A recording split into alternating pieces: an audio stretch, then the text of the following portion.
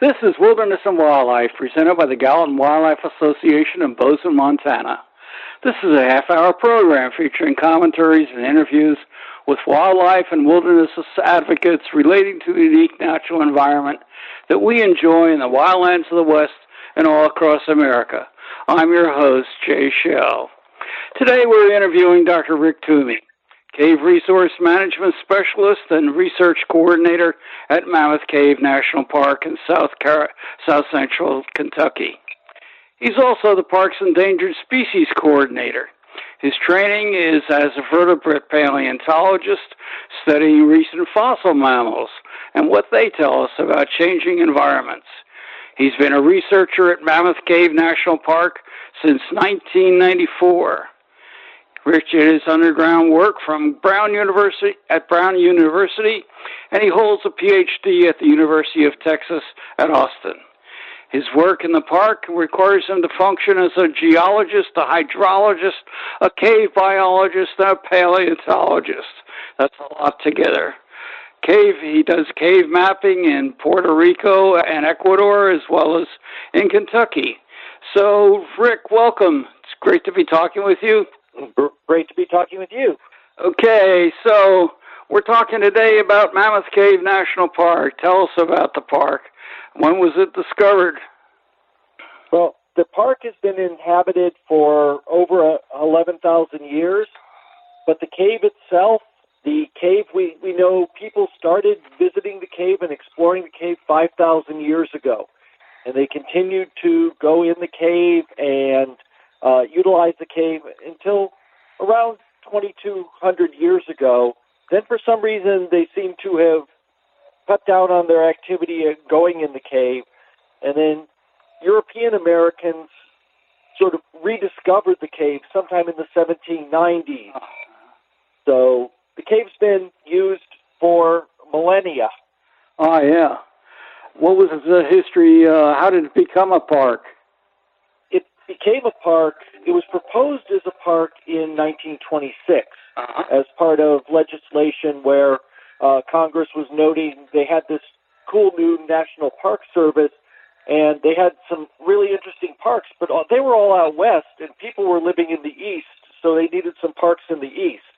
So the commission looked and said, hey, Mammoth Cave might make a good park. So it was approved, and it was purchased. It was all private land before Mammoth Cave, so it was approved, and private land was purchased, first from willing sellers, and then there was actual use of eminent domain, and it was finally all the property was purchased that was needed to become a park, and it was established in 1941. Was it used by indigenous people before Europeans arrived? Oh, absolutely. We have archaeological sites from the last 11,000, 12,000 years, and the caves, as I said, were used extensively by Native Americans between 5,000 years ago and about 2,200 years ago. When Europeans came into the area, what tribal group was occupying the area then? That's actually a sort of poorly known set of information, because a lot of Kentucky seems to have been a hunting ground for a number of tribes, the Cherokee, the Shawnee, Chickasaw, but it's not clear who might actually have been living there. It was sort of somewhat of a no-man's hunting land, with tribes utilizing it, as far as I understand, but that's not I'm really not a cultural resource person. Yeah, right. So how large is the park, and what kind of terrain is there? The park has approximately 53,000 acres, and it's mostly mid-south hardwood forest. It has a few barrens.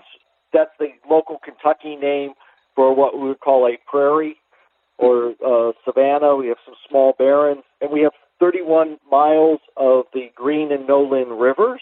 And then we have a bonus landscape, which is actually the original primary reason the park was created, which is the cave system.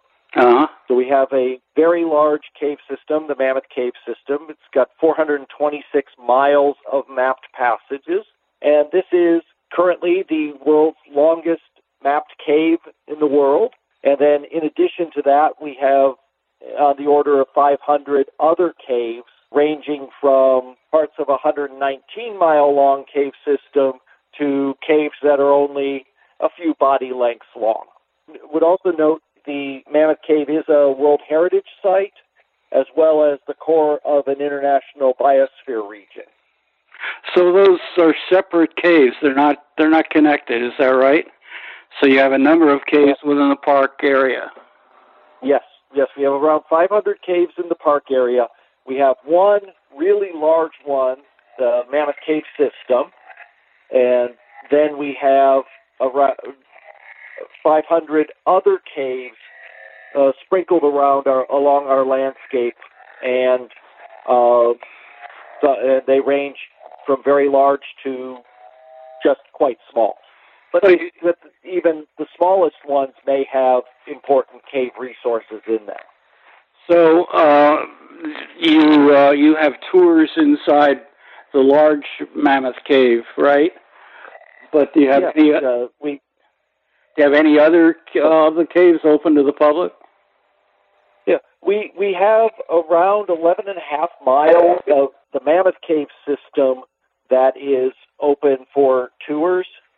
And we have about a mile of one of our small caves called Great Onyx Cave open to the public. And we just this past year opened a third small cave to public tours called Wandering Woods Cave. And are all the caves etched out of limestone?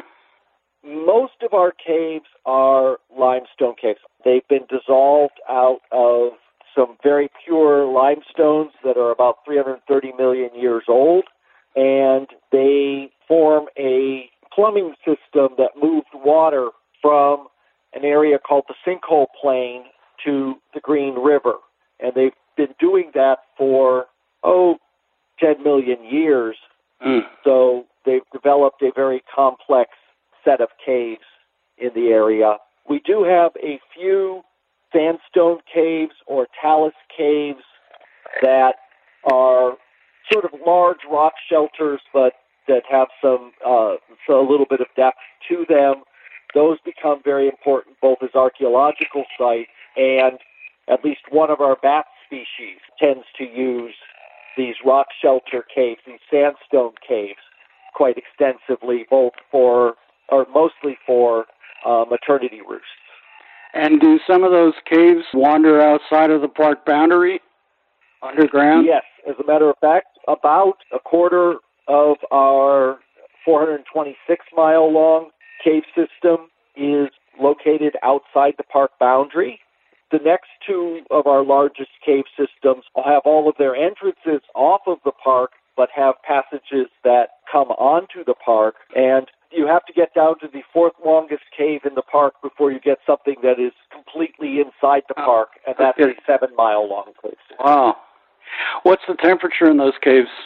In general, the cave temperature is approximately the mean annual temperature in our area, so about 55 degrees Fahrenheit, although there are areas near entrances that are cold traps and get significantly colder, like in the winter, maybe 40, 45 degrees Fahrenheit, some of them even down into the 30s. Those become very important because they act as bat hibernacula often. So is the surface area as well as the underground area, are they regarded as a unified ecosystem, or are they regarded as separate ecosystems? Oh, no. Our surface ecosystem and our subsurface ecosystem are incredibly and importantly linked. They are linked by airflow coming in and out of the caves. They are linked by water flowing from the surface, sinking into the ground, and coming into the cave. And then they are linked by the biology, where animals like bats and cave crickets live in the cave parts of the year, bats live in the cave parts of the year or cave crickets live most of the time in the cave, but both bats and cave crickets come out of the cave to feed. They go out, feed on the landscape, they come back into the cave, and they deposit guano that serves as food for the entire cave ecosystem. So they end up going out shopping to bring food back into the cave, because the cave have no light, so there's no plant growth, so someone has to go and bring food in if no food is being produced in the cave. So let's talk about surface wildlife first of all. What's the diversity of wildlife that's found on the surface? Well, Mammoth Cave has a fairly diverse surface ecology. I'll start with our really diverse surface ecology, which is the Green River. The Green River is one of the more biodiverse rivers in North America. The Green River has about 150 species of fish. 87 of those species are known from the reach in Mammoth Cave, and there are 3 endemic species of fish in the Green River, and I believe all of them do occur in the park as well. And if that's not enough biodiversity, we are one of the most worldwide biodiverse streams for freshwater mussels. Historically, there were over 70 species known from the park. Currently, we have about 54 that still occur in the park.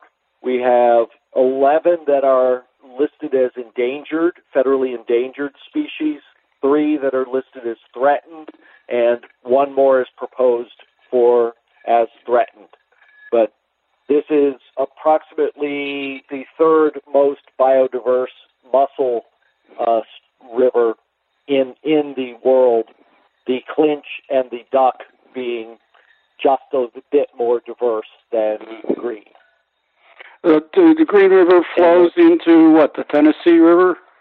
The Green River flows directly into the Ohio River. Oh, I see. Okay. And then we do have a very diverse terrestrial fauna as well. We've got at least 23 species of terrestrial mammals and possibly 15 additional that may be here or may not be here.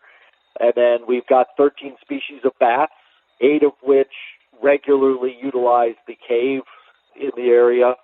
We've got around 211 species of birds, reptiles, around 35 species of reptiles, 14 species of frogs and toads, and 16 species of salamanders. So we've got a nice, diverse southeastern terrestrial fauna. Are any of those animals or birds on the endangered species list? 3 of the bats are actually currently listed as endangered: the Indiana bat, the gray bat, and the northern long-eared bat. And the tricolored bat is currently being is proposed for listing as endangered, and the little brown bat is currently under review and will probably be proposed for some kind of listing sometime fairly soon. Do you have any predators? None of our predators are listed as endangered. Our largest predators are coyotes and bobcats. Ah, okay. So what kinds of reptiles do you have on the surface? We have about 9 different types of lizards. Various skinks are the ones we see most commonly. We've got 22 species of snakes, ranging from size from worm snakes to larger things like rat snakes, racers. We have 2 venomous snakes, eastern timber rattlers, and copperheads. And then we have a variety of turtles. We have box turtles, and then a variety of turtles more associated with the streams or ponds: snapping turtles, sliders, scooters, those types of more aquatic turtles. I think you mentioned centipedes and millipedes. Are there any of those that are unique to the park? Well, centipedes and millipedes we do certainly have terrestrial ones, none that are surface ones, none that are unique to the park. But we do have several millipedes that are in our cave fauna. Mm-hmm. We have a very diverse cave fauna.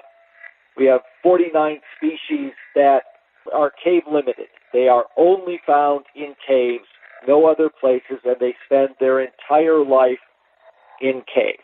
Of those, 33 of them were originally described from Mammoth Cave. So Mammoth Cave is both a incredibly biodiverse cave fauna and has been studied for almost 200 years. So people have really studied the cave fauna here. And that's just the 49, and that includes some interesting things like a couple of species of millipedes that are only found in the caves. Uh-huh. In addition to those 49 species that are only found in the caves, there are 160 species that regularly occur in the caves. And those are things like the cave crickets, which live in the caves but feed outside the caves, bats, which live in the cave but feed outside the cave, but also common things like raccoons that will utilize the caves, or wood rats that will utilize the caves. And I think you told me 1.3 you have some eyeless fish. Yes. Of those 49 species that only live in the cave, 17 of them occur in the water. Those are aquatic species. And the highlight of them is actually our endangered Kentucky cave shrimp. It's a little shrimp about an inch long, has no eyes, no pigment, long antennae. But then with that, there are also two species of fish that have no eyes, have expanded lateral line systems for sensing in the dark, and then a couple of fish that occur both in the cave and sometimes out of the cave. We have a cave crayfish that is, again, completely cave adapted. We have flatworms, isopods, amphipods. We just have a variety of cave aquatic critters from small, say, a few millimeters on some of our aquatic snails to the largest of those cave crayfish or cave fish, maybe, 3-4 inches long. Mm-hmm. But they are incredibly important. So we have the aquatic critters, and then we have a whole variety of terrestrial cave species that are things like crickets, various kinds of beetles, mites, springtails, pseudoscorpions, spiders. Most everything in the cave, especially these cave-adapted things, are small. And part of the reason for that is, as I said, there's not a lot of food coming into the cave. The cave doesn't have a lot of energy. Mm-hmm. So you don't make giant animals that take a lot of energy. Everything tends to be small. They tend to be relatively slow-moving. They tend to be slow-maturing, slow growth, and reproducing. For instance, something like our cave crayfish may live 50 years and may not start reproducing until they're 25 or 30 years old. Would you like to tell us about white nose fungus that's affecting the bat? Sure. Yeah, one of the problems for our bats, and the primary reason that the northern long-eared bat is listed as endangered, and that the tricolored bat is proposed for endangered status, and that the little brown bat is being evaluated, is a fungus. The fungus is called Pseudogymnoasis destructans. It's a invasive fungus. Apparently came from Europe. Probably came from Europe. It's certainly found in Europe and Asia, but we think the stuff that came to the U.S. probably came from Europe. It arrived in the U.S. around 2005, and unfortunately was accidentally introduced into some bat colonies in upstate New York. Since that time, it has been expanding across all of North America. Most of Canada has it now, and most of the United States. At this point, as of currently, the only states that haven't been shown to have this fungus are Arizona, Utah, Nevada, and Oregon. So it's managed to spread throughout the U.S. from when it arrived in upstate New York. And unfortunately, it kills many types of bats. Some of them, like the northern long-eared bat. The mortality rate with white-nose fungus is something over 95, possibly 98 to 99% of the individuals are killed when they have an outbreak of this. So it is devastating many of the bat species throughout North America, certainly at Mammoth Cave, but all throughout the country. I understand that it actually causes the bat to starve to death. It can. It turns out there are a number of ways that it can impact the bats, but it's impacting the bats while they're hibernating. Many of the North American bats are insectivores, and in the winter, you just don't have large numbers of insects flying, so the bats have to do something to make it through the winter. So in the summer and fall, they bulk up on fat. They eat lots of bugs. They create lots of fat. Then they retreat into these caves and start hibernating. And that fat needs to run them all the way through the hibernation season. And unfortunately, this white nose syndrome can cause them to burn through their fat more rapidly. And so they may starve to death before they make it through hibernation. It also causes lesions on the wings. It causes changes in their immune response. It causes blood acidosis, which causes them to have to wake up more often and hyperventilate to get rid of CO2. So there are a number of ways that it seems that it can kill the bats, but unfortunately, among all of them, it's doing a good job on killing a number of the species of bats. So they use the caves in order to hibernate. Is that right? Many of our bats, like our little browns, our Indiana bats, our big brown bats, utilize the cave for hibernating. But in the spring, they come out, they start using roosts in trees and buildings, and that's where their maternity colonies are. But there are also species like gray bats and Raffinet's big-eared bats that will use the cave for hibernation, but they will also use usually different caves for maternity roosts. And so they will use one set of caves in the winter and another set of caves in the summer. And then there are bats like red bats and hoary bats and evening bats that never go in the caves. They live in trees during the summer. They will have their maternity colonies in trees. And then some of them will migrate to Gulf Coast and winter at the Gulf Coast. Others will hibernate, but either in trees or with red bats, they actually hibernate in the leaf litter. And because they hibernate in the leaf litter, they are particularly good at handling cold temperatures. Red bats actually, their body temperature can go just slightly below freezing. They have antifreeze properties that allow them to not form ice crystals that disrupt cells. They can't go very much below freezing, but they can go a little bit below because they are really, really hardy because they simply hibernate outside. The bats have all sorts of different strategies, but many of the bats utilize caves as at least a portion of their strategy. So, Rick, you've been in the park, in Mammoth Cave National Park, for nearly 30 years. Have you seen changes in the park and in the cave over that period of time? I certainly have seen changes. Unfortunately, a number of them are associated with this white nose outbreak. We had a number of large hibernation roosts that have gone from, say, 1,000 little browns and 800 Indiana bats to 30 of each.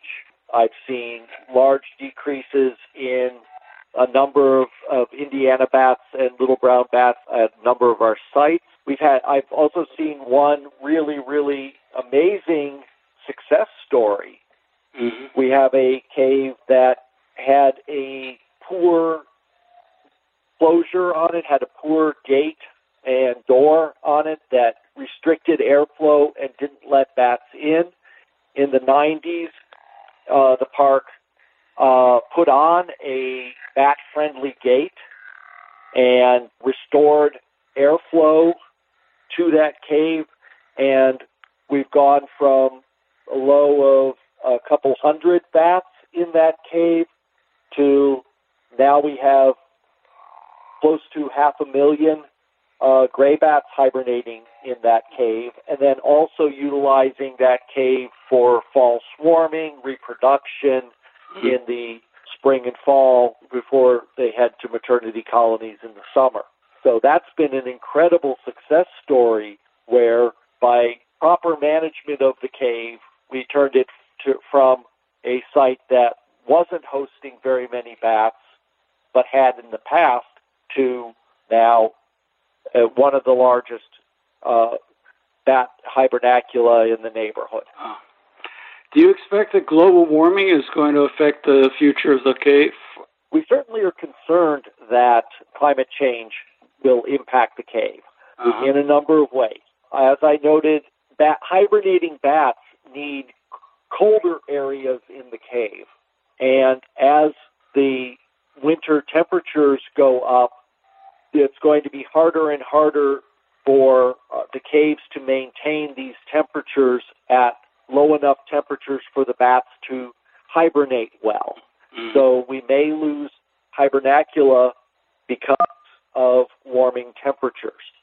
The caves also depend on Green River flooding in the lower levels, areas like where the cave shrimp use, but changing frequencies of flooding, changing seasons of flooding may change what the temperature of the water is down there, and we're not really sure of what the full tolerances of some of these aquatic critters are.